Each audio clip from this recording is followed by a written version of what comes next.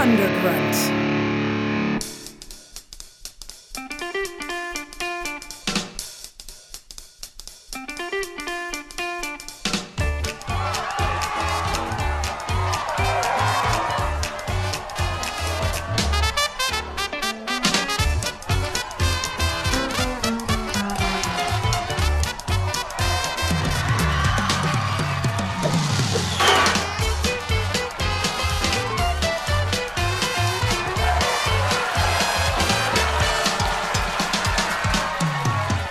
Hey guys. Bob. Hey, Bob.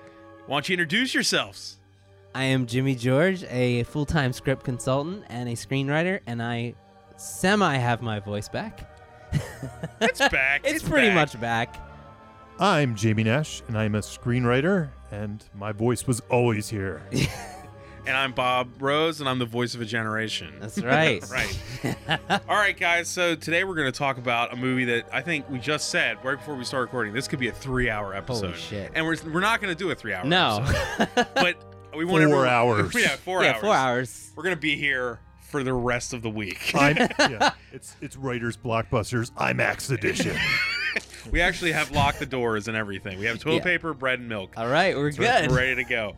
We're going to talk about Into the Spider-Verse. Yes. The script to Into the Spider-Verse. Script. Which, yes. This is a first, I think, for this show, is all three of us have read the script in full. Because if you don't know, on this show, we take the finished movie as the script because that way, that's the only version we all would know is accurate and we can use is the finished movie. But this time, we actually have all seen the movie and read the script that's supplied by the studio, right? Right. That's right. And Jamie, if I'm not mistaken, didn't you say that sometimes they supply scripts that are edited to retrofit the movie? I suspect this one is one of those. Yeah, it seemed really on the nose. Yeah, you find, like, I remember the one that comes to mind, because I remember when Force Awakens came out, and there was some questions I had about it. Like, I was hoping the screenplay had, like, the extra scenes and stuff.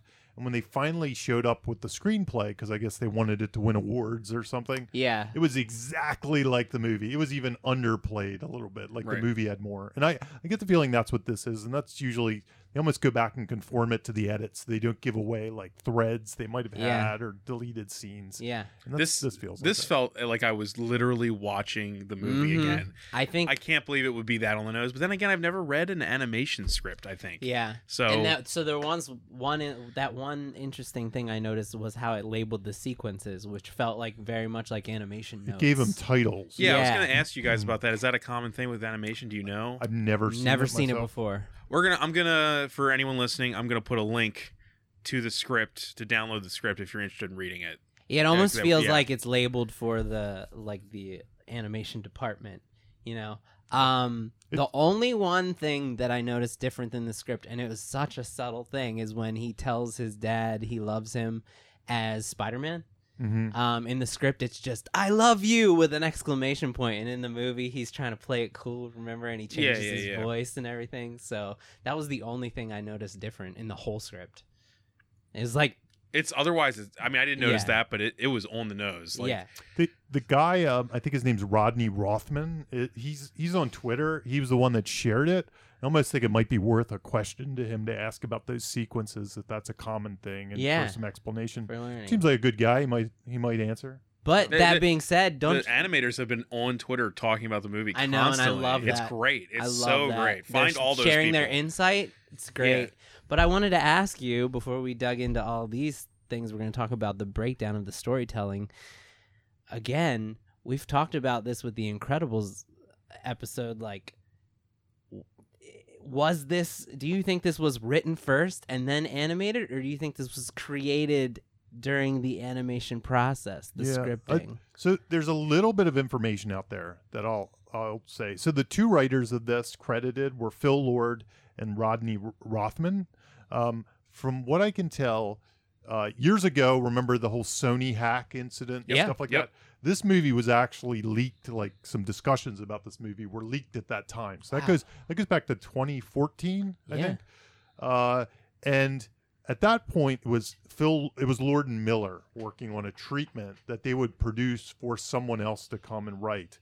So my guess is Lord and Miller wrote a lot of it. Okay. And then there could have been other writers. There could have been Rothman is one of the directors. He probably came in late and helped guide the screenplay down the path. One of the things they said this movie, I read this somewhere, I can't remember, somewhere in the internet, in the development, this movie had one of the longest storyboards of the board process or whatever, their animatics, or I don't even know specifically what it is, but they said it was 2 hours long. So in animated films, and I've worked on a couple myself that haven't quite gotten to this. I've never had one produced, but I've worked in the early stages. Didn't you have like a French Smurfs one or something? I remember you asked me about that. That was a mix of live action and real. Okay.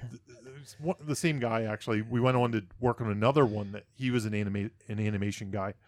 And they do a whole process where I was writing a treatment. At the same time, animators were going and boarding up this treatment and making the characters and showing what the sequences look like. From that, they were going to do a full-length animatic to sit and watch. As you were writing? As I was writing. That's why I asked it kind of was going hand in hand with the writing process. Again, it's totally different. He's talked about this. I have limited experience with it, but I think this is the way it generally goes. It's probably I think you're right. Yeah. So they make a full-length animatic that's, very sketchy and quick and stuff like that. But they watch that. They score it. They put sound effects in it. They do all that stuff, and then they sit and watch it, and they give notes on that. What I've heard about this one which was weird, is that their animatic was over 2 hours long for this movie.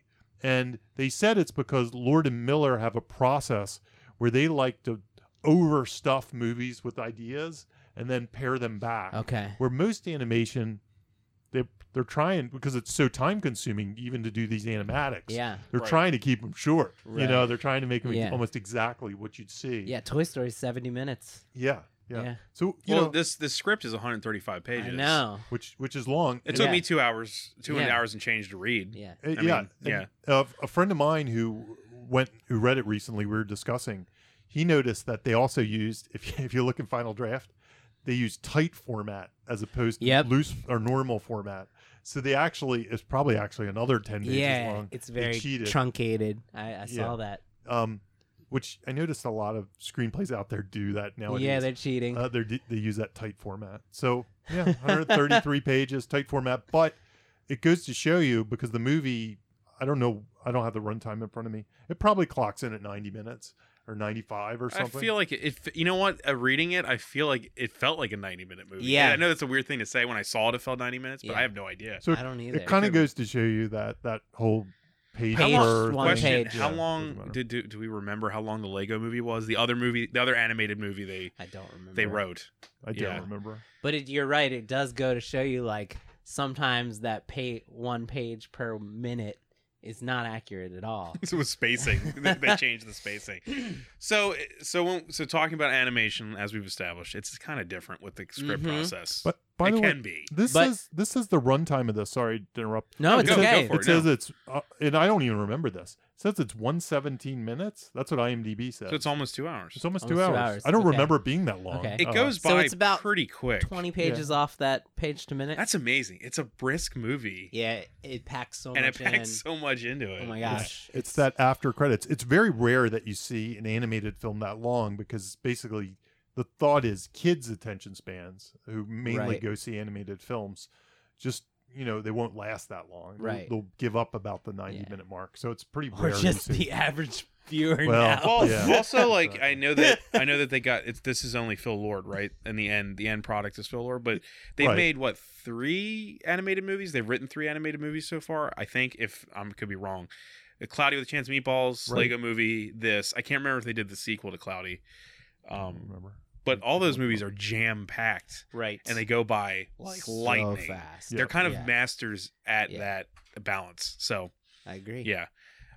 So we don't have a definitive answer as to whether it was the script first or the animation first. I bet there was a mix. There was probably the treatment. There was probably script. They probably did a board. Then they probably rewrote. Yeah. And just the mere fact that director, I think I read that those directors came on board later in the process. They weren't on from the beginning. One of them's the Rise of the Guardians guy, right? Right, gotcha. right. Which is a great underrated animated movie. I haven't seen it. I want to. Really great, weird movie. But the fact that director who came on later got a writing credit tells me that there was a lot of writing throughout the process. I mean, yeah, absolutely. Yeah, so it's like the Mission Impossible thing. Yeah, it's a lot like what we talked about. The stunts dictate. Yeah, the stunts dictate the script, whereas here the animators and the director. Yeah, it's all because animated movies made in post. It is post. It's very exactly. It's made in post. Very instructive because if there's people out there listening who are interested in writing an animated movie, it's good for them to know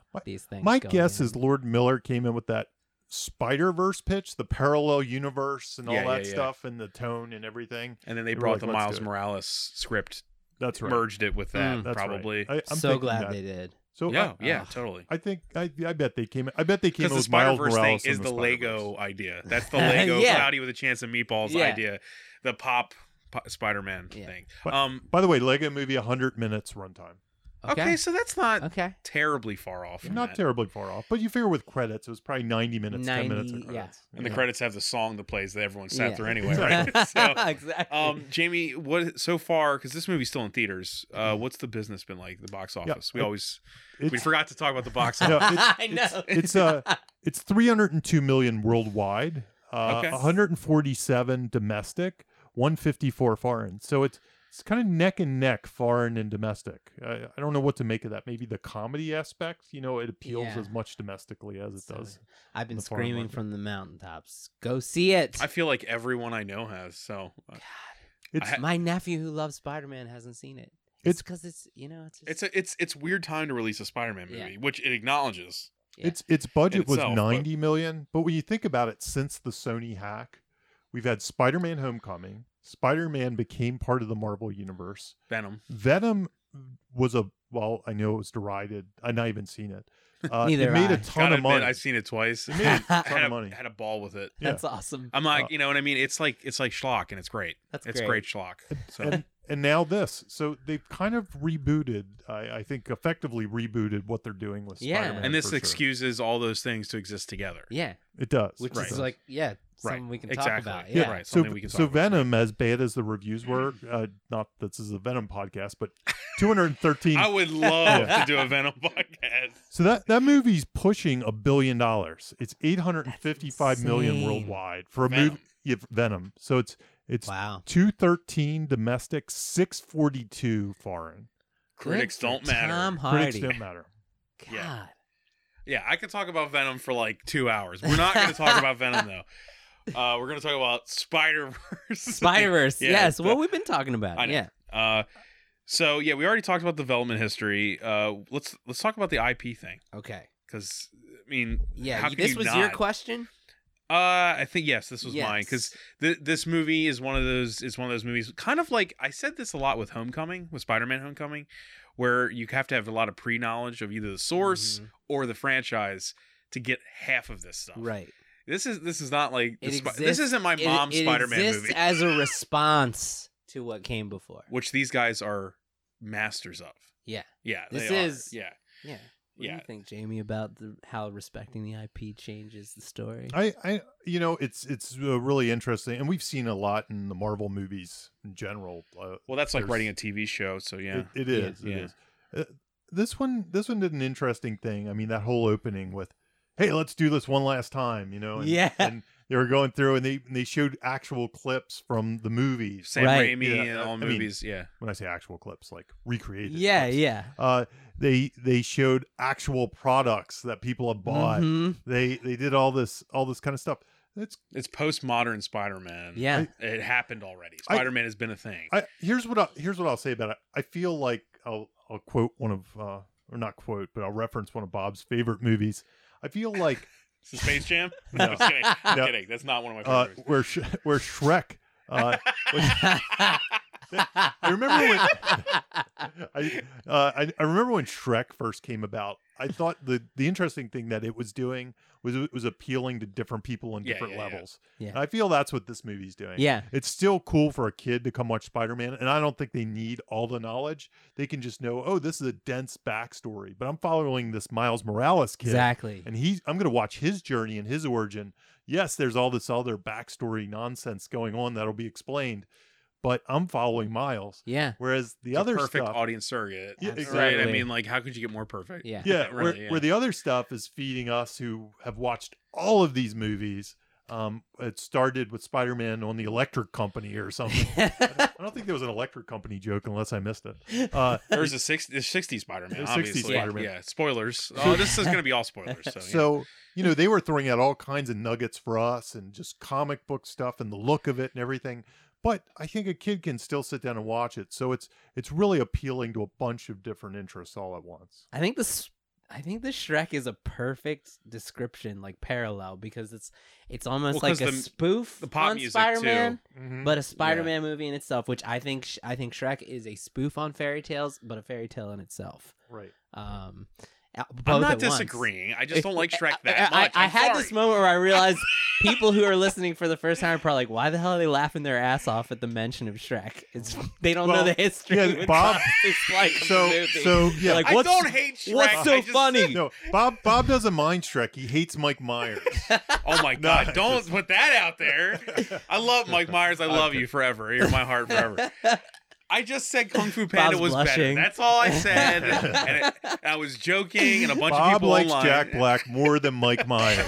We get it. They both serve a different part of the stomach. Except that in they fill you Bohemian up. Rhapsody. Jamie is secretly an amazing button pusher. Jamie's honestly, you should be a professional troll more than a screenwriter. You'd be better at it. If only that paid. It doesn't pay very good. It doesn't pay. It pays spiritually. Oh, well, you can get Okay, elected. but No. so one thing I wanted that I didn't realize watching the movie, but upon reading the script realized is how I understood how self-aware it was, but Right. I didn't realize they were using Peter Parker specifically to point all of this self-awareness out. Like okay. Explain what you mean there, because Okay, that seemed like it was so- on the surface. So it breaks the fourth wall when so here's the various things, because we all know the IP that it does, that I didn't really notice. I was just so entrenched in everything that was happening, I didn't notice the techniques they were using. So it breaks the fourth wall with introducing each new Spider-Man, right?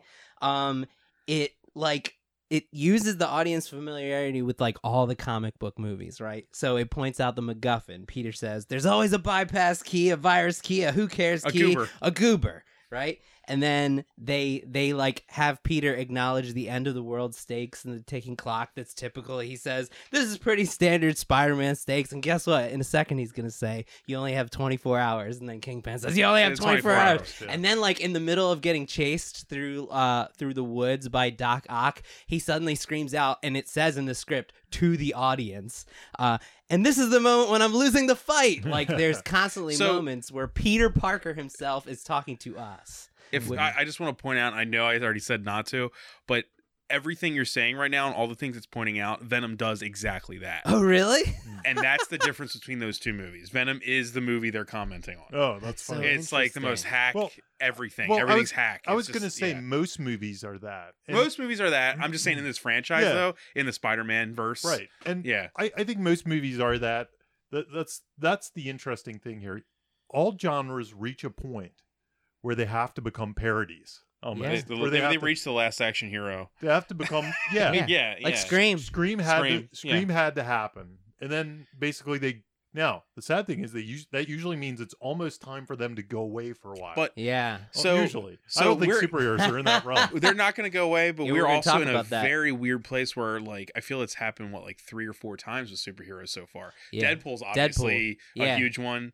This almost feels like the Deadpool of Spider-Man. It does. Yeah. No, No, it is. Specifically when I was watching it, Spider-Man, I was most comparing it to Deadpool. It Yeah. felt like Right. the kids' Deadpool. It is. You know, that's what it felt like. It's like Family intentionally that. Deadpool. And Deadpool had to happen too. Yeah. It was time for Deadpool. If we Yeah. had thrown out Deadpool in 1990, It wouldn't maybe have worked. would've- yeah, it might have been like, whoa, wait, we want to see the. Well, if he was commenting on that could've worked. that boom in the like Yeah. the Batman, Superman, Yeah. Phantom stuff, I guess. But, yeah.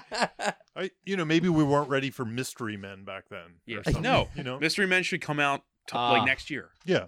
Ahead That's of its exactly time. what. Yeah, wrong time for it. Wrong time. Incredible movie. Right. I love that movie. So all genres kind of go through this where you get to that point. And by the way, this isn't the first movie. Like we've mentioned, Deadpool, Homecoming to an extent commented a little bit. It kind of had its cake and ate it too a little bit. You know. Yeah. Self-aware, but not in like a toxic way or anything. Right. It was Yes. just like just there. And Like, I by the think- way, I think maybe Guardians even sort of does it. There's an element of it. Yeah. Yeah. Maybe even the Marvel universe. is Guardians starting feels to do like it. a but this shake up in the tone. difference here is this is the fourth wall break. It is Yeah. the fourth wall. This break. is those movies. from if there's Peter Parker. literally from Peter, Yeah. several Peter Parkers. Yeah. But I mean, yeah. he's the main one who's talking to the audience. If you look in the script, like even in the prose, it says he's talking to the audience. You know, it doesn't say like voiceover. It says, and then Peter says to the audience. Like it points it out in the script. But and after reading it yesterday, which I did, it uses the fourth wall break as a function of the story, Absolutely, which I think is it's seamless. That's the biggest compliment I could give it. It's Dude. not just like I love Deadpool, Mhm. but his fourth wall breaks aren't exactly functional to the story all the time. I agree. It's a joke, Yeah, and it's like a that's different- sidebar moment. It's a sidebar, whereas this movie uses it as part of the actual Yeah. tale. So yeah, love it. it's great. And it's Yeah. funny, you guys are everything you guys were just saying. Like to me, was answering the next question. Oh, go which ahead. was, Sorry, like, I what didn't mean to does step no, in. no, no? Yeah. What does this say about the current state of superheroes from a screenwriting standpoint? I think you guys were just I answering. think Jamie it. kind of Yeah. landed on that Well, already. so. I want honestly, I wonder because usually when I start seeing this, when movies have to have this, and I admit I haven't seen Aquaman yet. I Neither wonder, have I. wonder if I'm, I have Aquaman is once again I would say it's like Venom yeah, in that it's self-aware but it doesn't say it. It's not like a pop movie. Yeah. It's like if you watch Flash Gordon right now. right. Gotcha. It's that kind of a movie. Okay. Yeah, does that make sense? Yeah. Yeah. Yeah. So I wonder, what we're getting to because I'm less interested now in just the straight up superhero movie. I want a taste of something. You Yeah. want the wink? I want the wink. You want the I wink. I want Okay. it to try something different. I like want, sincerity though too. I like either Me too. Aquaman is completely sincere, cartoonish, Yeah, and this is like completely winky. I- I like both. yeah. I'm getting to the point where I'm I not think he- sure. I'm not sure. Is that because like the exhausted of the just there's Yeah, so I've There's just fatigue. seen a lot. There's I've- fatigue. I've Yeah, seen a lot. fatigue. I Yeah. need something different all the Yeah. time. I need it to Jam- fuel. The winking is a symptom of fatigue. Yeah. We have to wink as a culture because we're all overloaded with it, right? right. After Infinity War, you need Yeah. you need a release. Or in whatever's coming next with Infinity. yeah, you can't go War, too. Infinity War and, And I then think- Infinity Holocaust or something. You know what I mean? You can't do Yeah. that. Well, so what this movie does, I actually think is a nice warm up for what Infinity War is probably going to do, and that's that like it proves that the audience is like ready and okay and willing to like watch new people take up the mantles. Yeah. Yeah. And that's probably what we're going to see with the... Yeah, we're about to get to the part where the whole thing's rebooted a little bit. Yeah. Even though it's well, own Endgame's reboot. probably the end of whatever this all was. Yeah, or there's then. gonna be. So yeah. It's not gonna be Tony Stark anymore. It's gonna be somebody else. But I think this movie and its reception proves that that's not gonna be a problem. You know. And the reason this is relevant to our show is because these are all things that I think all three of us agree that they were taking into account when writing Absolutely, it. this was in the Like, construction. Like it's in the construction of the actual Yeah. script, like Yeah. straight up right there. This Yeah. movie is like you said, like this is a response to the current culture and the And I would say And they had to home, make it years ago too. Yeah. they had Yeah, to they start did. years ago. I would say foresight is yeah, brilliant. foresight. I would say Homecoming was interesting in that way too, because I had reached a point with the last Spider-Man incarnation where I was like, maybe I'm done with Spider-Man. too. I'm just not into this. To be fair, that was not a very good Spider-Man. To be in fair, my opinion. Yeah. But I don't know if that came out in 1999. I might have loved it. I have no idea. Exactly, I'm it not was sure. less to do about that work It and felt more the repetitive. collective. It felt like an imitation Yep. of the Tobey Maguire thing. I appreciate wasn't that as this good. movie. I agree with you liked completely. I liked that this movie did something very specific in the script. In fact, which it doesn't kick that the Amazing Spider-Man's. It doesn't kick it while it's down, Yeah. but it does hold up the other one. Raimi's. Yeah. as like, and it makes fun of the Raimi's too. Yeah. I mean, I it thought has that the- was a yeah. tasteful choice. It was a tasteful. Yeah, it doesn't. It tasteful doesn't choice. kick anything too hard. Yeah. But you know, Homecoming. it's showed- not Deadpool. Exactly. Yeah. Yeah. Homecoming Yeah. showed me a lot different to the point where we have Spider-Man in an Iron Man suit almost, at the Avengers. So it's He's- very different. It's He's a very- different Spider-Man. It's a different Spider-Man. It's not the Spider-Man I grew up with and wanted to see in a movie when Raimi showed up with it. Yeah. But now it's something else and newer. And Also, a movie that has completely. It would be a different script if Iron Man wasn't in it. We already accepted Iron Man Absolutely. completely as a character Yep. and a mentor. You don't need to establish any of that Yep. in the script. So it was a weird movie to begin Just like with. the question you asked before, our knowledge of the existing IP. The fact that they don't have to establish Iron Man, he just is Iron Man. And with that's this a movie, whole they don't couple have that's to. like what 10 pages you can just take right out. Dude, yeah. And then with Yeah. this movie, they don't have to establish Aunt May or Mary Jane or Gwen Stacy. You know Just who they is. are. They just there. Yeah. Yeah. It's awesome. I mean everything. It's just it's all IP. Well, Spider-Ham existed. I know. Yeah. Here's the interesting thing, and we were talking about mentors and stuff, but Miles is kind of a fish out of water in this universe. I agree. But these other characters know the universe, so they can they can pull him in. So while the audience may or may not know Aunt May, Miles doesn't know Aunt May. It's true. So that's a big advantage to pulling that whole thing off. Well, yeah, 'cause- that's true. Yeah. he seems to be one of the few Spider-Mans that isn't a Parker. Right. Yeah. And so it's this great like the fish out of water is Yeah. him It's- not being in that lineage. Yeah. I Right. mean, it's kind of like truly Into the Spider-Verse. If this were Narnia and we walk through the wardrobe, we don't know what's on the other side Right. of that wardrobe, but there might be a character on the other side. that's Mr. like- Tumnus. Yeah. Yeah, I don't even know this character. I don't know why I picked Narnia. But, It worked, I did- Jamie. Tom Bombadil. Bob or what's the picked guy? No, Mr. Tumnus is Yeah. Mr. that's Tumnus, that's the what the centaur. Right, the centaur guy. Yeah. No, he's not a centaur. He's He's got what's weird the- legs. There's a name for those guys, but yeah, the goat leg boy, Tom Now- McAvoy, now James McAvoy. all the Narnia fandom is gonna shit on us. That's all. We just lost all the lost all of Narnia. all the C.S. Lewis Narnia's fans. gone. So much for our Screw Tape Letters podcast. You know what? I like those movies anyway. I like it. But yeah, so there was a question about mentors and writing mentors. What do you think? Are you thinking of Peter Parker, the other Peter Parker? He's kind of the mentor here, right? Is that Yeah. that's what you're thinking, right? Peter's definitely the mentor. Yeah. He's the Obi-Wan. So Yeah. I loved. I know that I don't want to talk about it early, but I love that the opening one is they in the script they call him R.I. Peter. yeah. R.I.P.. And I love that. Yeah, because he's the one that dies at the beginning. Yeah, Right. yeah. But when we're talking about the Peter Parker, we're talking about Jake Johnson. Yeah, Jake Johnson's Peter Yeah, Parker. Peter B. Parker. Yeah, Peter B. Parker. Peter B. Parker. Yeah, Right. it's It's just to avoid confusion. Yeah. Who we're talking about? He's the mentor. Yeah, Mhm. definitely. Yeah, the hobo Definitely. Spider-Man. The hobo. I love that. Yeah. Yeah. Yeah. I mean, seriously, he's Yeah, he kind of fits that perfect mold that we've seen in other he doesn't want to be Morpheus. Yeah, he's the reluctant Yeah, mentor. he's the reluctant So, mentor. from and this definitely would go into Can you? the writing is that they apparently approached Tobey Maguire at one point to Oh. do this. Oh, wow. I read that. I don't know how accurate haven't it heard is, but Tobey Maguire is what, like almost 40 now, if not past. I think he's done with Spider-Man. Yeah. But Yeah. that would have been really interesting because they Man. obviously It would have interrupted his professional poker career. right. But the movie obviously has a reverence for those movies. Yeah, definitely. And even though Jake Johnson does an amazing job, I think so too. I actually can't imagine it as Tobey Maguire, that, but you know? I view that character as them writing it as if that he was the extension of that Yeah. specific that trilogy. That was the intent, I believe. Yeah. No, that's Tobey Maguire's Spider-Man Yeah. on screen Yeah. that we all grew up with and who is now an old man. Yeah. Yeah. But It's great. he's kind of this reluctant Miyagi, which is Yeah. kind of interesting. He doesn't really want a part of it. Now, I always point, like when we talk about the Monster in the House movies with the half man, it's kind of the same mentor character because it's somebody who's seen what they're about to go through. Right, he survived the battles. He survived Yeah. the battles. Now, in those He's like scripts, the old samurai. Yeah, Yeah. exactly. Yeah. Yeah. in those scripts, usually the mentor goes on to die at about Yep. page 75. This mentor doesn't die so much on page 75. But they tease it. They and they tease it. subvert it. They do. Yeah. They do, exactly. Because he's like, I'm gonna. What does he say? He's like, this is what has to be done, and that's when he's like, watch the mouth, not the hands. Watch And the it mouth, takes- not the yeah, hands, It was a right. great payoff.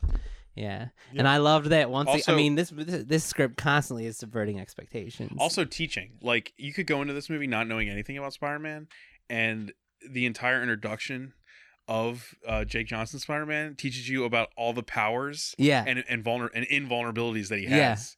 Like true. it's like violent and awful, and like the fact that he survives. I was like, it's smart because it's showing you everything that Spider-Man is. It's not Yeah. just webbing. yeah, Yeah, exactly. yeah, And this specific Spider-Man with his invisibility and his Yeah, yeah. Venom strike Right. and his it's great. Well, the key you were asking about, writing a mentor character. So I think this movie does a good job with the reluctant versus the person who's like, please teach me. But you could do the opposite, and you could be like the person who really wants to teach and the person who doesn't want to be taught. Or you could do they both don't want to do it. Like the teacher doesn't want to teach and the student doesn't want to be But the situation forces them to do it. Right. But I said, like, I was thinking the one thing that I don't think would work is where you have both of them are eager. I think that's just boring. Yeah, it's almost that thing we talk about, the paradox, the tension. Yeah. There's no tension there. Right. So it doesn't work. Right. If I may, isn't they're both, please teach me. Okay. If I were writing it, I would write it as a romantic relationship. Yep. Perfect. Where one person's not too sure, but they're still interested. Yeah. That's a good call. The reluctance and everything. It's all there, right? I mean, oftentimes, I know it's a boy and a man. I'm not.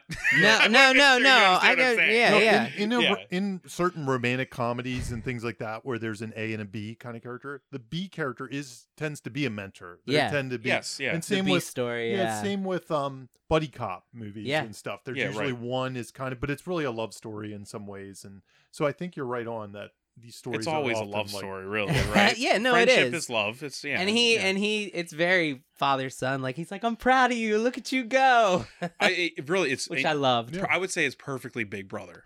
Big Brother is perfect. Which is something that Miles obviously because Miles has a dad. Miles is looking. No, well, see the reason this is so great is because to me, Peter B. Parker fills in the gaps of Uncle Aaron. Right. He loses his big brother, and then gains one. Yeah. Like exactly. it's perfectly balanced structure. It's a perfect script. Yeah. It's really great. The other things that this movie does well from the mentor mentee is so that there needs to be and I'm sure like Chris Vogler's book breaks this down much better, but this is I was just which book observing. Is that? Chris that's the hero's journey. The hero's journey stuff. He's got his own title. He's got 2 or 3 books. And he goes into these types of archetypes very in depth. But I was just kind of commenting on this movie specifically. You usually have your physical trials and your spiritual trials, and this one has don't watch the mouth, watch the hands has 2 beats. The web swinging has 3 beats. The invisibility has 3 beats. The venom strike has 3 beats. It all has like a beginning, middle, and end moment of its own. Of learning, right. And then this one also has the spiritual trials, like use the force, and he is the one in the Matrix. The Matrix is a great example. This is very much like the Matrix. Yeah, like where he goes to the Oracle and the Oracle tells him he's not the one. And then when they need him to start believing, he starts finally like using the powers that people said he had, and they say he's beginning to believe. And then in the end, when he's finally triumphing, you hear Morpheus say he is the one. Right. And this one has that. There's also the parallel stories about how he wants to his work with music and his stickers and everything. Yep. That's who he truly is. I love that. And his father won't let him do that. Yeah. He truly is Spider-Man. Yeah. And, he has to make it to be Exactly. It's a perfect it's a spiritual great parallel between the two. And then they put the exclamation point on it when he actually spray paints his suit logo on the suit. It's perfect. It's kind of the synthesis of the 2 different stories. B story. And they make it visual. They make it visual. They make it visual. The script's really incredible. It really. If I read this before seeing the movie, I still would have loved it. Yeah, me too. Like, still, it's really great. And it is. We talk about arcs, and mentors are often part of the arcs. There's a couple things I saw going around, but ultimately, if we go down to those 2 arcs that make up everything that I can never remember. I was going to ask you. I remember one of them. 2 really important things that we talk about all the time. Most important thing. Their most important 2 things are number 1. Right. The one I know is to be more confident. Be more confident. And the other one is. Oh man, what is it? You said you added a third one, which is work well with others. Work well with others. It's like empathy or something. Yeah, I think learn empathy. Miles already had work well with others. So he's already down with that. Guy. He's a community guy, right? But he needed to learn to believe in himself. Learn to believe in himself. This is definitely one of those, for sure. And a lot of these kind of hero's journey stories are like that when a kid becomes. They're coming of age. It's your standard from a Miles standpoint. It's your standard hero's journey. Arc is very standard, but it's presented in a fantastic. Oh way. yeah, dude. We've never seen before in a movie of this. But but at its core, it's standard and heartwarming. Yeah. You know, it's not like I don't think that breaks any new ground. No, but that's no, good. not at all. No, that's why we respond to it. Right. But breaking those mentor stories, breaking those learning stories, breaking those arc stories down into beginning, middle, and ends, or even if you want to give them 4 acts or something before you write, I think is really valuable. Or even after, I find that really useful technique after you've written a script to go back and analyze where those beats are. Like just strip out, okay, where are my beats of learning? Yeah. It doesn't just set up and then pay off. It needs to have the middle beats. It needs to have those learning lesson. beats. I love agree. if you read when we're reading the script. I love the names of the chapters. Like it was like the rise of Miles Morales. It's and great. stuff. Like they knew the beats were named in the script. Right. Yeah. I do that with treatments. One was just like one was just like everybody fights or something. Like they would just name the exact scene. I think that might have been an animation thing though. What Jimmy said, it's a common technique to do in treatments. You just give them little beats, almost like chapter descriptions. Yeah. The first time I saw that was on the Word Player website. I remember they posted their original Godzilla screenplay that never got made, or their treatment. I bet it was and awesome. it had all. They had the screenplay up there too. This was the pre Matthew Broderick. Okay. So, and they had so you can go to Wordplay and look at theirs, but they use titles in their treatments. Like the titles in bold, and then they describe what happens in that in a paragraph, and then another title and another title. Very similar to how the script introduces it in bold. Absolutely, very similar. It works. It was more fun of a read. Those guys. Here we go. Yeah, right. Those guys wrote the movie Shrek. And they probably did that. Man, I don't hate Pirates of the Shrek. Caribbean. But speaking of which, I like Puss in Boots. Okay, go ahead. Yeah, we were talking about setups, and this movie, we talked about it in our Home Alone episode, just how amazing that opening scene is with all the setups. This movie has another bunch of lightning fast setups that just are flying by sharp you. too. Yeah. They're Tack just sharp. coming at you one at a time. And I think Jimmy wrote a novel about him, if I'm not mistaken. I did. Over here. I'm taking a deep breath. He has 10 pages worth of setups to list. No, so stay tuned for the Jimmy podcast coming up in 3 seconds. I have my voice back too. Remember we tried to do this when I didn't have my voice? Yeah.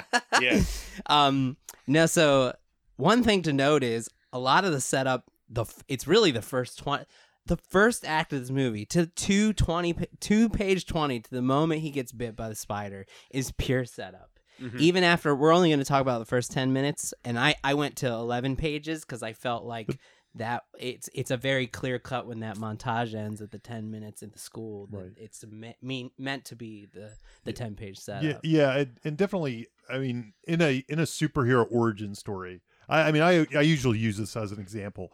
Bit by a radioactive spider is a classic catalyst. Incident. It is the classic. So that's usually where the setup kind of ends, and then we're into something else. Yeah, the upside down world. And if you read the script here, because of course there's things like Save the Cat that say it must be page 12. You'll see, I think the bit by a radioactive spider comes about page 18, 19, somewhere in there. It's 20. But 20. Yeah. Did it in Rammy's movie? Is that about that? I have no idea. As far as I feel like that was goes. like 20 minutes. Yeah. Don't be beholden to page numbers. Don't worry about the page numbers too much. Don't do that. And especially, I'm green. Especially in a screenplay, because again, 133 pages, tight format, but it ends up being 120 minutes. How many times I got to say it? Rocky isn't challenged till 45 minutes in. Yeah. But you also have to keep in mind, the people who are reading this and standing in the way of the further success of the script. Right. But back to your setup. Here we go. I have one criticism in here, and I can't. Okay. I want to talk about it. Only one. I'll ramble through, and then you guys can cut me off when something comes to mind. Oh, we will. Okay. We're excited about it. All right. Page 1 and 2. Okay, let's not talk about stuff.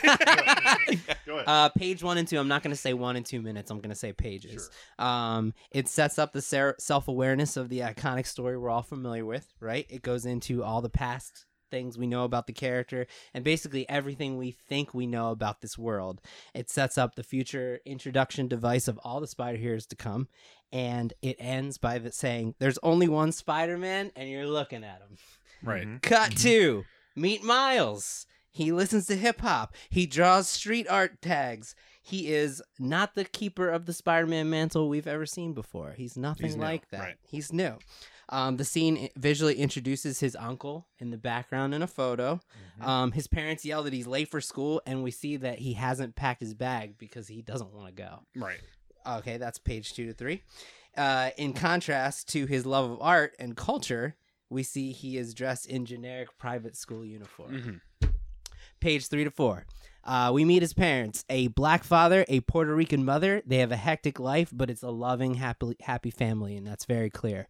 His mother smothers him with love as he rushes out the door, and the script describes him as pretending not to love it. Page 4 to 5. Miles heads to school and walks past the old middle school he used to go to, and he longs for it. Talks to his friends. Right? He walks through the vibrant neighborhood, and he passes his old friends and neighbors, and we see as a rooting influencer that not only does he love his community, but they love him. And we are also shown that he clearly feels that he's betraying his community by walking past it to go somewhere else. Page 5 to 6. Miles slaps... It's even kind of a class note there. Yeah. He's going to the rich school. He's going to the rich school. And he feels less than. Yeah. You know, and he thinks that's okay. Right. Like, he wants to be less than. Yeah. It's very interesting. Yeah.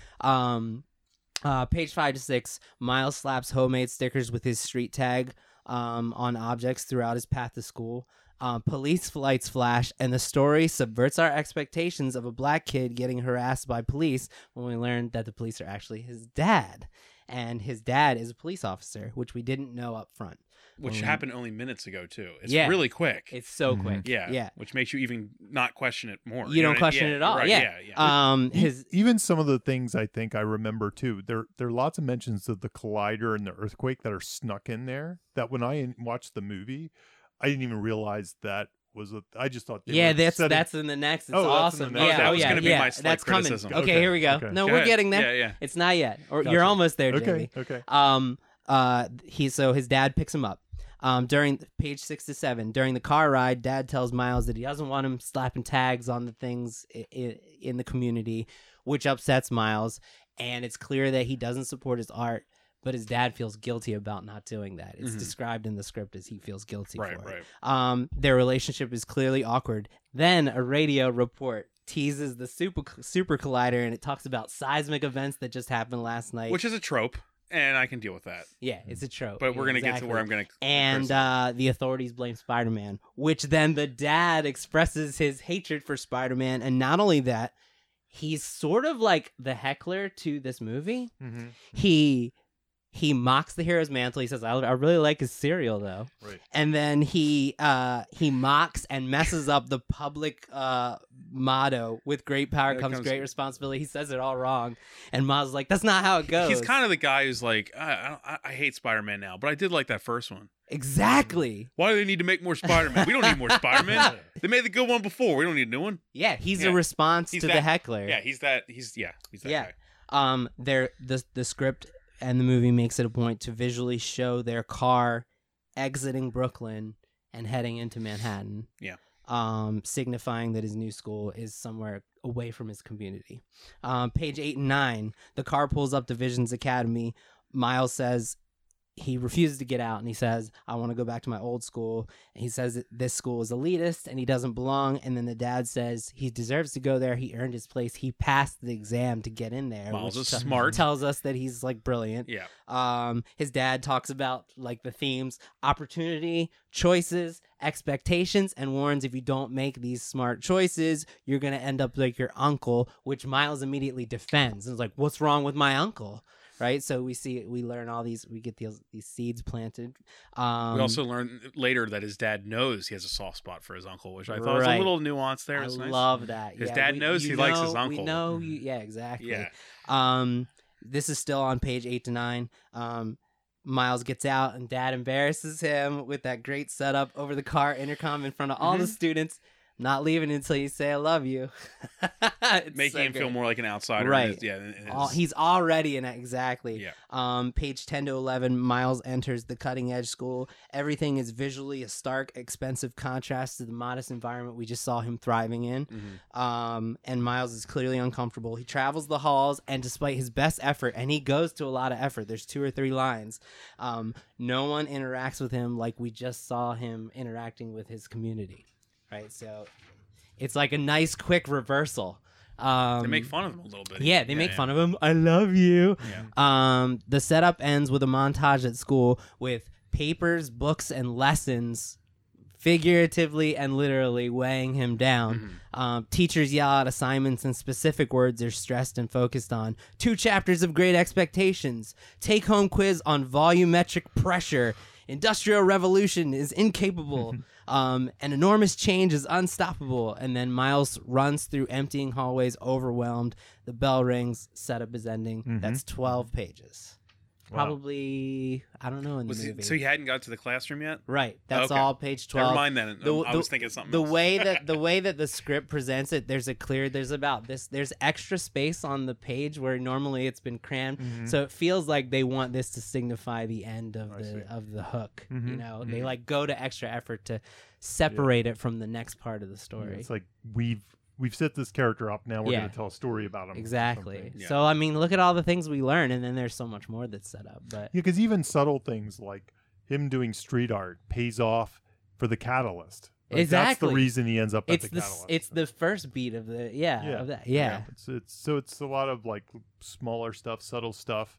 The stuff again about the uncle, things like that. Bob, you said you had 2 quibbles. I thought that I didn't know that that's where it stopped. I was going to say that this only small criticism I had was he walks into the classroom right after the setup. Yeah, it's the next scene. It's the next scene. And I thought this is a weird quibble, but I thought it was unnecessary that the teacher was teaching about alternate dimensions. Yeah, it's convenient. It's way too convenient. And it's also a trope that they're always teaching the thing in class that the movie has to do with. Go to the classroom. Go to the classroom. I thought the radio covered it. It didn't. We would have gotten that information later anyway. It was more for Doc Ock, I think, than anything. Or I know. I just didn't think we needed that. That's if we were talking script criticisms. I was just like, you probably could have not said it again. It's just too on the nose. Yeah, I got you. Because there's a lot of conveniences and coincidences in this plot, which I'm fine with. Me but too. That was one where I was just like, that's weird that she was teaching about alternate dimensions. Yeah, okay. It's such a small quibble. It doesn't hurt anything. There are a lot of coincidences in this, much like there it is. Much like some comic books have. Not all comic books. As we've established on the show several times, when it's funny, it doesn't matter. Off the top, for sure. Comedy forgives the coincidence, but there is a lot of coincidence. I think the reason it works is because there's a shit ton too, and I'm sure I missed a lot. But after you guys wrote this talking point, I went back and I like kind of broke it down. I was like, I don't remember having this. I listed like 7 right away. It's like, holy shit. Also, isn't it? It's important. Some of them they try to give reasons for. Like they do the patch that Halloween did after the fact. Well, my spidey senses told me to go to that classroom. We learned 75 pages later why Gwen was in the class with him. The uncle. I'll give you an example. Like the uncle being the villain at the end. Like to me, that was a coincidence. But the reason it's not is because the whole reason he became Spider-Man was because his uncle took him to a place he worked, which was beneath the collider, which is so there's some versions of this that kind of unravel. Miles is pulled in. He wasn't predestined to be Spider-Man. He is pulled in for a reason, which you just said. Yeah, that's right. exactly. So that's not technically a coincidence. It's not a coincidence. Yeah. It's like universal fate intertwining. It's not a coincidence like, say, maybe Homecoming had, spoiler alert, coincidence, where Michael Keaton was the father. Just so happens to be the father. Which was a great scene, and I almost forgive the coincidence just to have the scene. Yeah. But it wasn't like that. They actually had a reason. Yeah. There's another one. I think Spider-Gwen being in his class, to me, was stretching things a little bit. But Jimmy said it was, they patched 75 pages later, she says, my spidey senses told me to go there. Yeah. Like somebody else had that in my note, and then they patched it up a little bit. They could have probably not the worst. They could have gotten rid of her being in that class, honestly. And her introduction in the woods would have been fine. Right. It doesn't ruin the movie. It has the one yeah. standard one, which is he just so happens to be in the tunnel when the radioactive spider comes. That's the one you get. That's the one you get. That's what I mean. That's to the me. One. Okay, this is really kind of philosophical, but to me, that's not a coincidence. That we're telling the story the story is actually about. You know what? The That's guy a good call. Who got bit by a spider? You know So what? That's a great that's call. Why it's not the pre-knowledge of knowing Miles is going to get bit by a spider doesn't make that a coincidence. That's you a good know call. What I'm saying? It's really weird. That's but, a necessary moment. right. Yeah. Exactly. Yeah, that the audience is hoping to Well, we're see. here to see the story of the guy who did get bit. Good so, call. Yeah. I didn't think about it. Yeah, that when way. people talk about that with a lot of movies, we're like, wait, so I didn't even think about it until you guys said this note, and I was like, shit, you're right. Yeah. One of the coincidences I always bring up is Spider-Man 3 drives me crazy. How the Venom goop just happens to land on Peter Parker. No, Jamie, literally since the day I saw it, I walked out of the theater and that's why I hated the movie. I hated the fact it just falls 14 feet from Spider-Man. Yeah. The only superhuman on Earth. Right. I was like, it drove me nuts. Like and that- I didn't even care about scripts back then. I was just like, how can he not care? That is my example I usually use when I talk about coincidences. I use the that. 'Cause goop, yeah. That one bothered me so much. I was just sitting there raging the whole movie. There's literally the friends I saw it with listening to this podcast. I literally said they couldn't have just added like the goop seeing the Earth with like a heat vision, and then they see Peter stands out and he kind of guides himself, trying to find some unique human. He like flying squirrel guides himself to Peter, or give me any reason. Yeah, I mean, why he falls near Peter. My spider sense led me to the academy. That's all you need. That's all you need. But yeah, just let me know you're trying. Yeah. Come No, on. they made an effort. Yeah, they did. Absolutely. I personally dislike. So this is me on my soapbox. When I mention something like that, they go, "It's a comic book." Well, Yeah, I agree. I kind of hate when people Work say harder. stuff like that. I can understand it's a comedy and it made you laugh. That works for me. But Yeah. just it's a comic book doesn't do it for me. For it to be completely forgiven, it needs to be like Step Brothers level stupid. Yeah, You know, where it's like that funny and that dumb We're that nothing almost- matters. where almost So- the coincidence is funny or something. Yeah, Or- like it should just be like or you just it's a meta coincidence that doesn't even matter. Yeah. Yeah, exactly. Yeah. Well, to me, the Super Collider and its like After Effects is kind of what absolves all the coincidences, because all these random spider people are getting sucked in and shot out. Well, it's into the new aiming universe. at spider people. Yeah. So, So it almost like says It's a now a bunch coincidence of machine. coincidence are going to happen as It's a a result coincidence of this. machine. Machine, exactly. Yeah, no, right. I know. Yeah. And it kind of presents itself as that, right? So, because it's a major coincidence that Miles goes to Peter Parker's grave and then his mentor shows up at the very moment that he's at the grave. It's a huge coincidence, but the I machine guess, had just I mean, dumped him out at that time. but they kind of cover that because Peter B. Parker gets there. He sees all this stuff propaganda about how Spider-Man's dead. Yeah. So he would go to the No, cemetery. I know, but the timing of them appearing at the cemetery at Yeah. the exact moment is it just so happens. That's to. one. Then I think That's- we're that's- at the point though where we're talking about movies. No, I know. You know what I mean? Like No, that's just, I know. That's not even. I don't know if that's as much of a coincidence as it is still to some degree a movie. I straight up disagree with you, but that's I okay. know. Yeah. It's lazy. I guess, But it works. I don't think that's lazy though. I mean, it's I only do. Because I think it's he equal spit to out the on the Spider-Man same day Venom that it to a happens, level. though. What'd you say?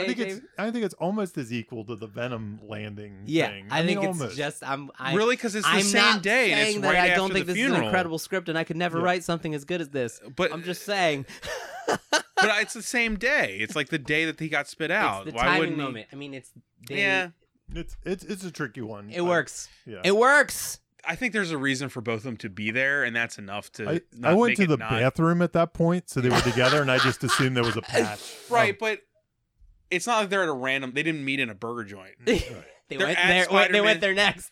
Well, no, but I'm saying they went to Spider-Man's grave, and that's like enough for the audience. You're saying it's motivated that There's they a both go motivation there. behind them being there. Absolutely. The fact that it's just at the same time during the day when everything's going to shit. I think that's enough. I don't think that's All right. bad. You know. You've convinced me. No, the location's enough. Yeah.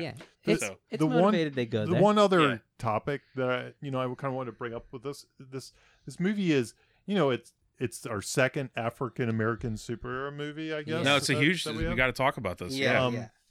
Black Panther came out in 2018. As Yeah. long as 2018 felt. Yeah. Yeah, Black Panther and this. And Yeah. one thing Insane. one thing that I really That like. was right. That just happened. That's crazy. Yep. Yeah. Last year was a big year for representation. One thing, and you can see it at like the Golden Globes this year. That's what it was all about, and it was organically so. It didn't seem forced or anything. It just the movies that were made this year happened to be representing a lot of different, They were people that haven't been represented. two of the before. best comic book movies that came out this year. Yes. Black Panther Absolutely. and Spider-Verse. Yeah. So we didn't get to this question, which is there anything we can take from the success of this with our own screenwriting? And I think that the greatest thing that this movie does is female and race representation, right? It subverts gender and racial stereotypes in a movie like we've never seen in a comic book movie before. In as much as Jamie was saying, like, how this movie and, the Deadpool discussion, how this movie has to happen now in this genre, this movie needs to happen now in this culture. Absolutely. You know what I mean? Like, it's a perfect movie for both of those things. It has to happen right now, and it's perfect. Yeah. It's like a beautiful thing watching it's it. really too. beautiful. Yeah. One thing I like about it too is, so I remember after John Wick came out, there were a bunch of people that were doing, John Wick with a chick. And there were tons of spec screenplays that flooded the market where people just took they were doing character. Die Hard with John Wick. Die Hard on a plane. On a bus. They just did a cut and paste and changed the character from John to Jane, and they sent it out. But what I like about this movie is it's set in Brooklyn, so the fact that it is this inclusive is organic to the material. Absolutely. That's what Brooklyn looks like. Yeah, I mean, yeah. It just looks like our world. It That's feels all they're motivated. It earns it. There's not some other cut and paste. It's not thing cheap going. in any Yeah, way. It's not cheap in any way. Yeah. No, so we've never talked about. Well, first of all, It's something we never have addressed. No. As three white guys doing a podcast, which is so rare. Yeah. Three white guys doing a movie podcast. The struggle is Yeah, real. right. I'm glad that we're the one out of millions of that they're decided to Right. do the bold choice. Yeah. Anyway, good. So, first I'll talk about the gender subversions, and then I want to talk about the Bechdel test because, Good. okay, so Aunt May, instead of our typical Aunt May, is a fearless lady. She's like nothing scares her. She's a badass Alfred. Yeah, she's Alfred. Yeah. And not only that, even when Dr. Octopus invades her house, she's like, oh, it's Liv. Like, she doesn't even break a sweat, which is like so not what we're used to seeing with the hapless Aunt May. I mean, she's always very nurturing, but she's never been fearless like this. Because the Aunt May in Peter B. Parker's universe is probably the Raimi Aunt May. I'm Exactly. assuming. I was getting that because she's dead. She was older. And Peter expects that too. He does. He's You're like, right. oh, Aunt May. It's subverting his own expectation in the movie. It's incredible. Yeah.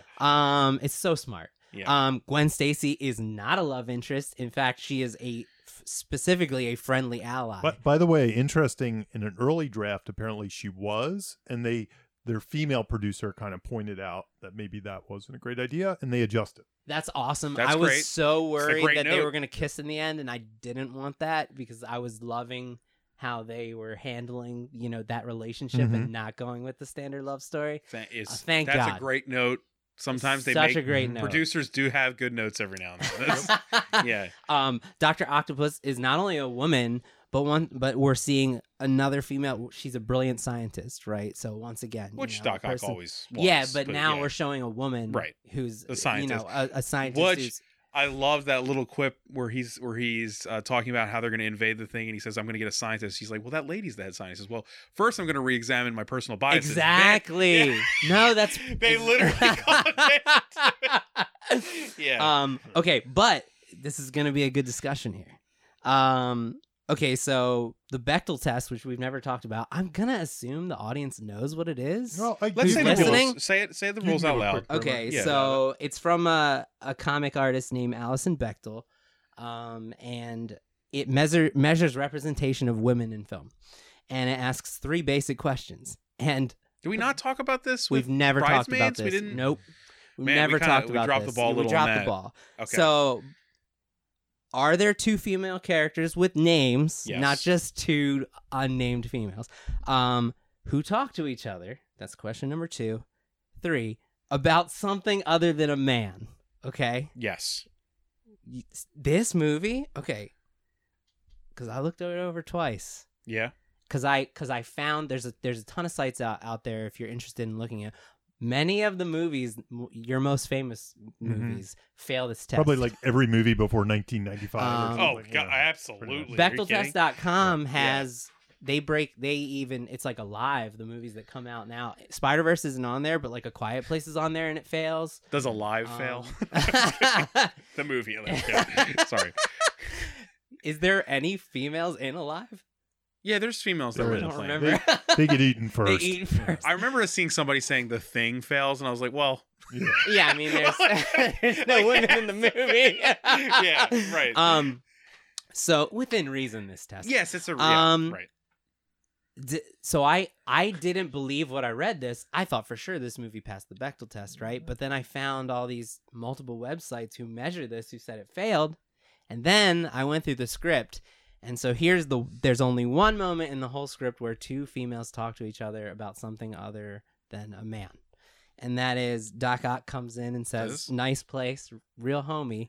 And Aunt May says, oh, great, it's Liv. That's the only, that's it doesn't one say what length they exchange. got to talk. Does that mean it passes the Bechdel Not really, test? but... I think it means it fails it, because... How could this movie, which still does a great job of subverting gender... So anime Spider-Man and Gwen never talk to each other Nope. about anything, I guess? Nope. That would have been like a thing. Yeah, so it fails. It fails the Bechdel test for all the greatness of this. You mean Penny Parker? Yeah, Penny Parker. Penny Parker. Yeah. I thought they talked. Well, I guess Nope. they don't. Nah, I went through guess it they twice, don't. man.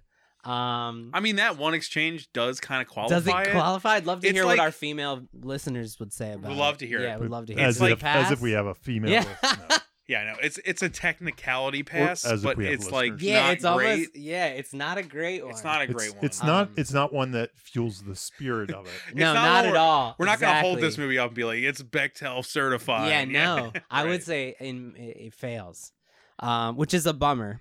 Okay, so I would say it gets a D minus. it gets a D minus. D minus, 'cause because the it- Bechdel test. I think the female, like we said, the love story is that they're just friends. It handles them well. It just the test itself.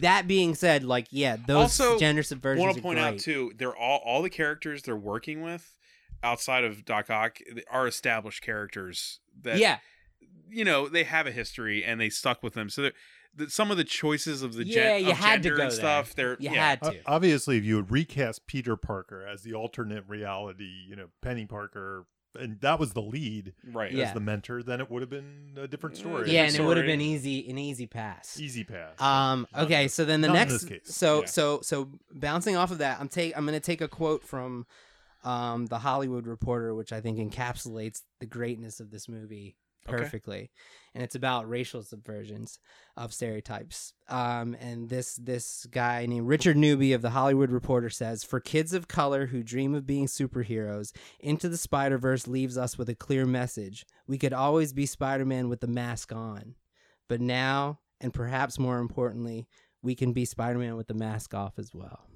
Which I think is really powerful and good quote, man. and it captures Such a good quote. Yeah, it captures what's so wonderful about this movie. And personally, I think that goes for gender as well. Yeah. Well, there's the other test, right? Yeah. The next one. So okay. So should I say the test first, or should I go into how the characters themselves subvert our stereotypes? Let's do the test, and then we'll talk about the characters. Okay. Yeah.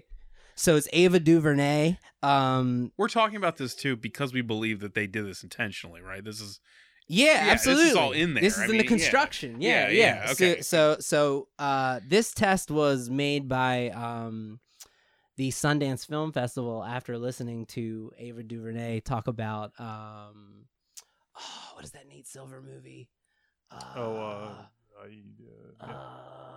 Birth of a Nation. Yeah. Okay. Right. Yes. So, and then she saw it and she was like honored and endorsed it. And now it's on 538. They measure it. 538 has a great breakdown where they have like 10 different tests now of representation and gender representation from a staffing standpoint, from all involved. There's all these awesome things.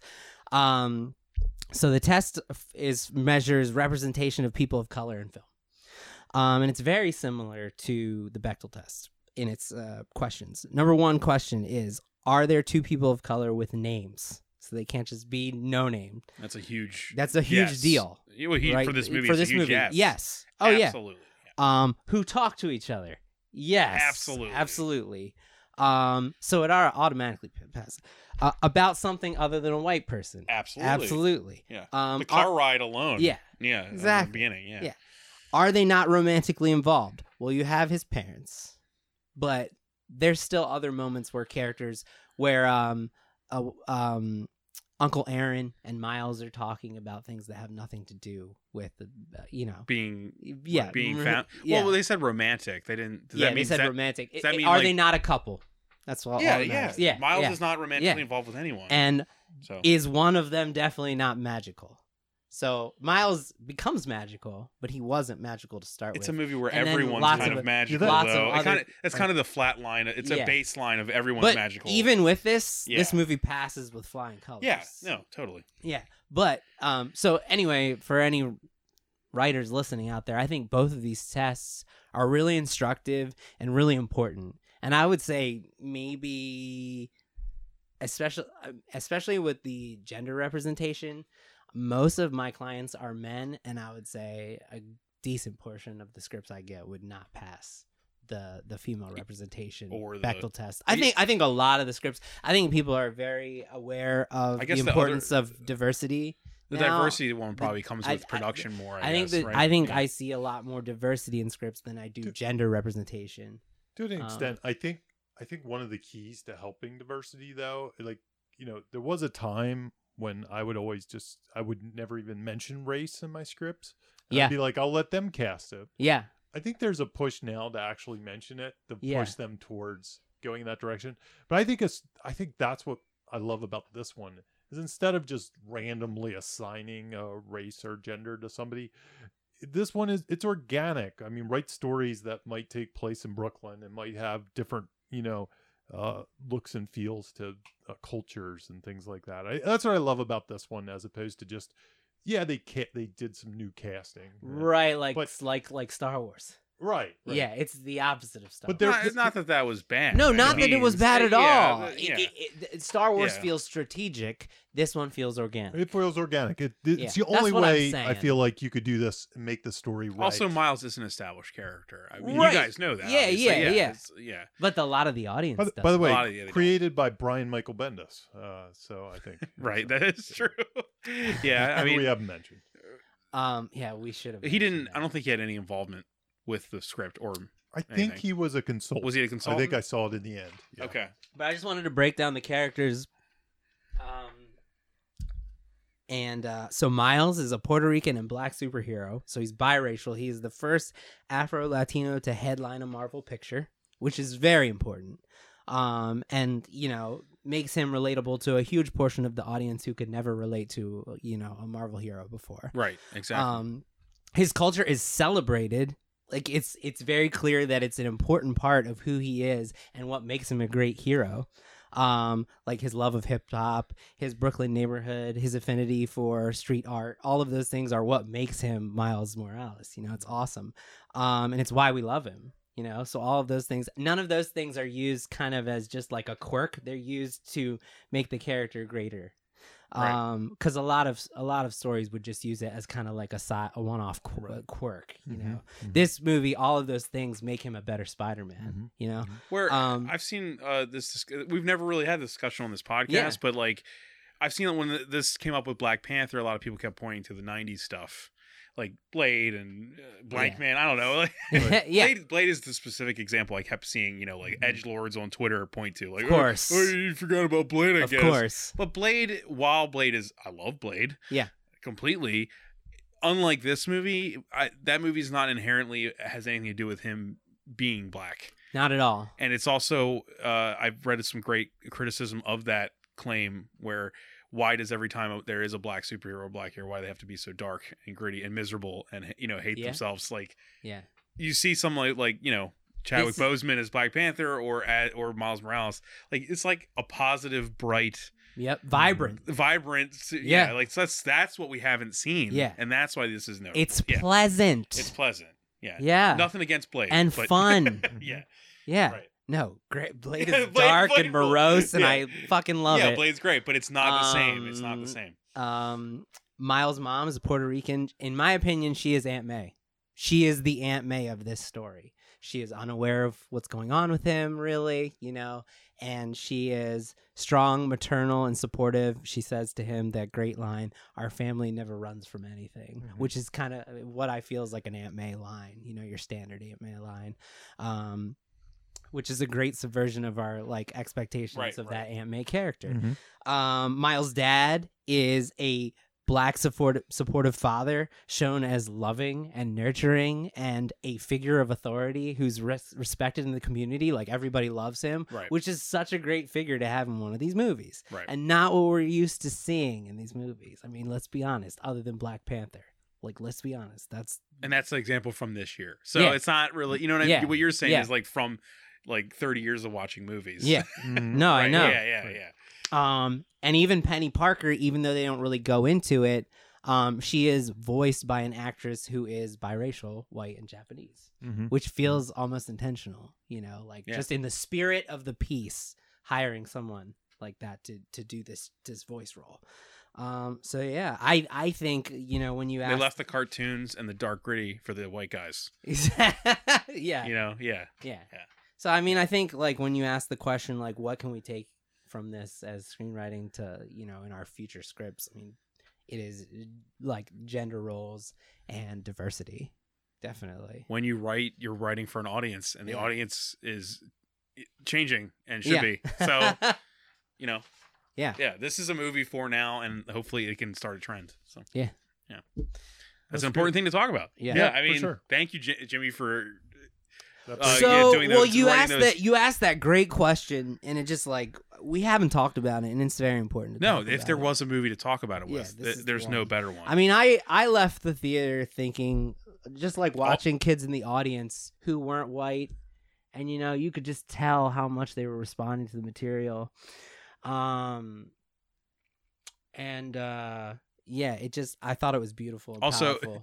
I don't want to be so flat and monosyllabic, but it's important when you do a movie like this that it's good. You know what I mean? I think a lot of people were worried Black Panther was going to be, what if Black Panther was terrible? Right. And I'd be oh no, don't God. So this is this is a labor of love in every corner aspect of how it's written. Even so, those movies have a lot of pressure on them. Like Captain Marvel, I think, is the next one up. It has a lot of pressure on it. Yep. For that reason. Yep. Wonder Woman had a lot of pressure. Look forward to the day when I think after I saw Black Panther, I said to my friend who I saw with, I was like, I look forward to the day when it's just normal that we see this movie. Absolutely. And I look forward to the day when they can do Black Panther Ragnarok, where it's so normalized that they can normalize. Thank you. That's a perfect way to put it. When they can just have fun with it. Doesn't need to be so weighty. They can actually have jokes. To do into the Black Panther verse. Into the Black Panther verse. Yes. No, normalizes a cartoon pig Black Panther. I don't know if that would work as well. No, I'm not sure. I'm not sure if that'll work, but yeah. No, that you put it perfectly. Because I remember thinking this when I saw the Wonder Woman trailer. It was like, finally, the character has been around for 75 years, and there's never been a movie. Just a TV show. How fucking sad is that? The TV show was the premiere. What does that say about the culture? Outside of cartoons, who's making the creative decisions to bring these things to life? Well, I think it's definitely. I think Captain Marvel will cross my fingers, knock on wood. Awesome. It's gonna be great. Hopefully, we get a Black Widow movie that's not atrocious, and it'll keep going. Are the Soska sisters doing that? I think I don't remember. What are they doing? Aren't the Soska sisters doing the Black Widow movie? Oh, I don't know. Maybe just the comic. Maybe they just taken over the comic. I don't know. Let's talk about... Yeah, either way, I just want to thank Jimmy for... He kind of brought that whole thing, and that's something we definitely needed to talk about. Yeah. So, yeah. Right. Go ahead. Sorry. By the way, when I'm laughing about these things, it's like a false emotional response to the seriousness of it. And how important it is. How dare you? No, it's a weird thing to talk about as three privileged white dudes sitting around the table, just like when we were talking about Get Out. We're privileged enough to have a podcast about movies. Yeah. That's how privileged we are. Sitting here talking with our iPhones next to us. And, right. Comedy. Let's talk about bring the comedy. It fun. Back to the fun. Who asked this question? This was Jamie. I think I was putting it there more because we've had this track with comedy about this one comic obsession, and I sort of love the fact that it has tracked so far. Big time. Do you think it still tracks in this one as Absolutely. The single Yeah. comedic Do you? obsession. well? Yeah, the single comedian. I think so. I do, but I want to hear what you guys think the obsession Go for it, is. Jamie. Well, and I'll say. I was going to say I have a harder time targeting it. Ooh, so, I got it. Jimmy's always good at You got this. it. I was just. I Um, want to see if I know what it is, but I want to see if I agree with So you guys. one thing I'm noticing is that often the comics obsession is also the need. Okay, It's Yeah. a thing that's makes coming sense. up now. that makes sense. It's now that this is like the 5th one we've done, Mhm. and it's really it's not always, but it often aligns with the character need is also their obsession. No, that's great. That's great. So with Miles, all the comedy from his character comes around him saying, "I'm not ready. I Right. can't do this." This lack of Right? confidence. All of these Yeah. lack of confidence Yeah. moments lead to the comedy with him. But is Doesn't believe that he can meet expectations in his family, school, friends, love, interests, or Spider-Man abilities, and all the comedy comes Mhm, from that. mhm. What were you gonna say? Oh, I was gonna. What do you view as his obsession for that? He's just obsessed with the fact I can't do this. He says I can't do it He's, 7 okay, times. he's like I over. tracked it. He's obsessed with being in and over his head. Yeah. pretty much. Yeah, he's obsessed with Yeah. the fact that he is not worthy. That's awesome. Incapable. Yeah. I was gonna say something completely different. What say it? I was gonna say that the comedic obsession in this movie to me was Peter B. Parker and his obsession to run away. Well, it's each of these characters. Yeah, each Yeah, character each has That's that. what we're character breaking has it that. down. But that to I me- love that. To me, that's where if the movie had a main comedic thread, Mhm. I think he's the funniest part of the whole movie. Yeah, Oh, for yeah, sure, definitely. For And sure. his comic obsession is to run away. So Yeah. that's He wants to They escape can his have life. more than Yeah, one, They and can that- have more than one. and right. that's what's great. Like I go back to Frasier and Niles. They have multiple ones, and Mhm. that's why the Frasier shows being the pinnacle of all consistently- comedy. Yeah. Absolutely. Well, I they're love just Frasier. I'm just their characters are so easy to they track. Are. They are. Miles' dad is his hatred for Spider-Man. All the comedy that comes out of his character is from And his love for his son. Spider-Man. Yeah, but Maybe the biggest laugh in the movie with that's "I love true. you." I love you. Yeah, Yeah. two Mhm. biggest Yeah. laughs. But they maybe. combine them in the end with the Yeah. love and the Right. hatred of Spider-Man. And then all the other spiders all have their own specific. So right, I looked straight up. and I didn't find they do have traits, but do I have only traits. found comic obsessions for a couple of them. So Peter, you said it runs away. I think that's true. He wants I- to escape his life he to the wants point to where he leave. will commit suicide I know. to do it. Yeah. That's how bad his life is. Yeah. Yeah. He's like obsessed with it. Yeah. I said he's old and past his prime. Mhm. It's the Oh, comedy. For me, it's just escaping his Yeah, life. escaping is that's putting it way more sophisticated. Yeah. Yeah. But I think you're right. Gwen is all the comedy from her comes out of her refusal to make friends. Her and Miles literally get stuck together. She is a character who doesn't want to make friends with anybody, who gets stuck to another human who She wants to be an her friend. She wants to push away, That's and good. she's constantly getting thrown into it. Right? Yeah. I mean, it's very literal. Spider Noir is a man at a time, and all the comedy from him comes from he speaks 30 slang, and when he talks, like no one understands what he's saying. He's obsessed with color. Yeah, he's obsessed with 'Cause he's color. not- Yeah, he's with He- color, yeah, yeah. But he keeps calling the collider the gizmo, and everybody's like, "What?" And he takes the Rubik's cube home with Right, him. right, I don't know what this is, but I'm gonna figure it out. Spider Ham, and this one's consistent. This one's almost every single moment in the story is that he's a cartoon. Right. And he was where he's like, "What do you got a problem with cartoons?" Yeah, Over and over, he's like, and even when he says that's all, folks, they acknowledge it. Can he do that legally? Yeah. Aunt May, I think the comedy from her comes out of the fact that she's fearless. Like every single moment that's funny with her is because she's such a badass, and we're like, what the hell? She's a character like that is knowingly subverting her own type. Yeah. Right. Yeah. She knows it. So, I didn't find anything for the rest of the characters, but those all that's tracked. funny. It's That's plenty. And funny. that's great. pretty jam packed Yeah. of a list. Yeah. So And I think they're pretty consistent. Like all the comedy with them well, comes when out you of have those. so many characters too, you almost have to. You don't get enough time to nurture a whole range of things Yeah. anyway. So you kind of each time they get the comment on a scenario, they pretty much have to be a very specific thing that they're Yeah. commenting on. It's a great tool, Yeah. right? It's something I Mhm. have I could- not thought about, and now with every time we're doing this, I'm like, damn, Right. Yeah. it's so simple.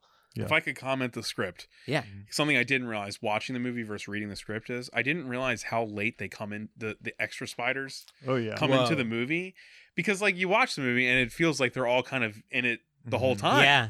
And really, they're not. No. They're like in at the end of the second act almost. Yeah. It's like really far into the movie. It feels like midpoint in the movie. Yeah. But it's pretty far. It's and like 70-something pages. Yeah. It's really deep in there. And I was like, man, they do it such a good job at fleshing out what little they have that I felt like I watched a tiny movie with every one of them. Yeah, I agree with you. It's pretty it's impressive. Pretty impressive. If I had to guess, how many over there? Like 5? There's 4. Well, if you count, let's see, Gwen. Oh, Gwen. Yeah. Penny, Peter B. No, I wasn't counting B, but you're right. Noir you're right. and Porker, 5. Yeah. So from other dimensions. I would say probably, this is just my gut feel, Gwen's arrival is probably around the midpoint. Like that's probably somewhere around the midpoint. So, so the other characters even come further later. Back than that. Yeah. It's really impressive. Jesus. I just thought of one thing. We're kind of at the end of our list. Yeah, we talked about it. But I thought one thing we didn't. Up. No one wrote. I find this. No one wrote any questions about it, but we didn't talk about Kingpin. Yeah. No. We haven't even mentioned Kingpin once in this whole. Kingpin's not funny. In this, he's scary, which I think oftentimes, like I say, in these kind of comedies that actually have real stakes, it's almost better to go scary than it is to go funny. And he's your classic villain that we've seen from Kingpin and some other iterations that has good reason to be doing what he's doing. You understand his there's motivation. a personal reason, and he thinks he's the hero. Yeah, it's not just like mustache twitchy. I'm gonna do it because of evil. Greed. He views Spider-Man having been responsible for killing his family. He views Spider-Man as killing his family, and he views these other spider people as the ones standing in the way of him getting his family back. Right. Like, definitely. Yeah. And I don't know that they go hugely in depth with him. He's kind not of at there all. And he stays in the back. It's simple. But they keep him scary and fierce. He's functional. He has his reasons. Yeah. They give him like a tick, and that's about it. He's Kingpin. There's no everything with him works though. It works really well. No, he's not distracting or anything. Yeah. It's not his movie at all. Yeah. Yeah. Yep. Yeah. He's there to be the fist that kills Spider-Man. Yeah. Exactly. Yeah. I just said we didn't mention it. No, I know. It's weird to talk about a comic movie and not mention the villain. Yeah. Yeah. It's very true. But I think he's pushed in the background for a reason. Yeah. It's functional, everything about They understand he serves his purpose. To the point where like Doc Ock pops more for me. Maybe me too. Because it's Catherine Hahn. I think so. Because Green Goblin is kind of the ultimate Green Goblin, like giant monster Green Goblin. They changed him so he's not like a talking. Right. He's just a physical monster. Yeah. Yeah. For a reason. I mean, like, how much more can you put in the script? Yeah, no, I know. You can't fit anything else in there. Yeah. So kitchen sink Spider-Man movie. It really is. Yeah. It's and it works. The best compliment I had when I walked out was, which I didn't actually know Phil Lord was involved. Mm-hmm. When I walked out, I was like, that was like the Lego Spider-Man movie without being Lego. Yeah. And then I found out he did it, and I was like, well, everything makes sense. I was like, okay. Yeah. Anything left to say? Dude. No.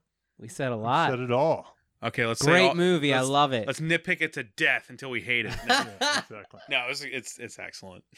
Yeah. Excellent. Yeah. Okay. Yeah. Okay. Yeah, I think we talked about everything we learned too, right? Yeah, we kind of talked about. I think we did it on the way this time. Yeah, we did it on the way. Yeah. Okay. You guys got anything to plug, Jamie? No, nothing. No. I'm doing nothing. I mean, Thundergrunt. Subscribe. Yeah, because we're not good at doing the plugs at the end. Do you have any? Jimmy, you got something? Jimmy, plug Come on, something. plug something. Shit, I'm booked till June, dude. You can see Jimmy on tour this year playing. How about this? Follow all of us on Twitter. Yeah. At Thundergrunt At Jimmy R. George. At Jamie_Nash. Yes. There. We plugged something. There so you go. We used it. Okay. One follower, please. We just want one person. One person. No, please thank follow. you for listening. This was an awesome movie to talk about. Yeah, it really was. All right, guys. See you later. Thanks. Bye-bye. You have just listened to Writer's Blockbusters, a screenwriting podcast featuring two professionals and another guy. Available only on Thundergrunt.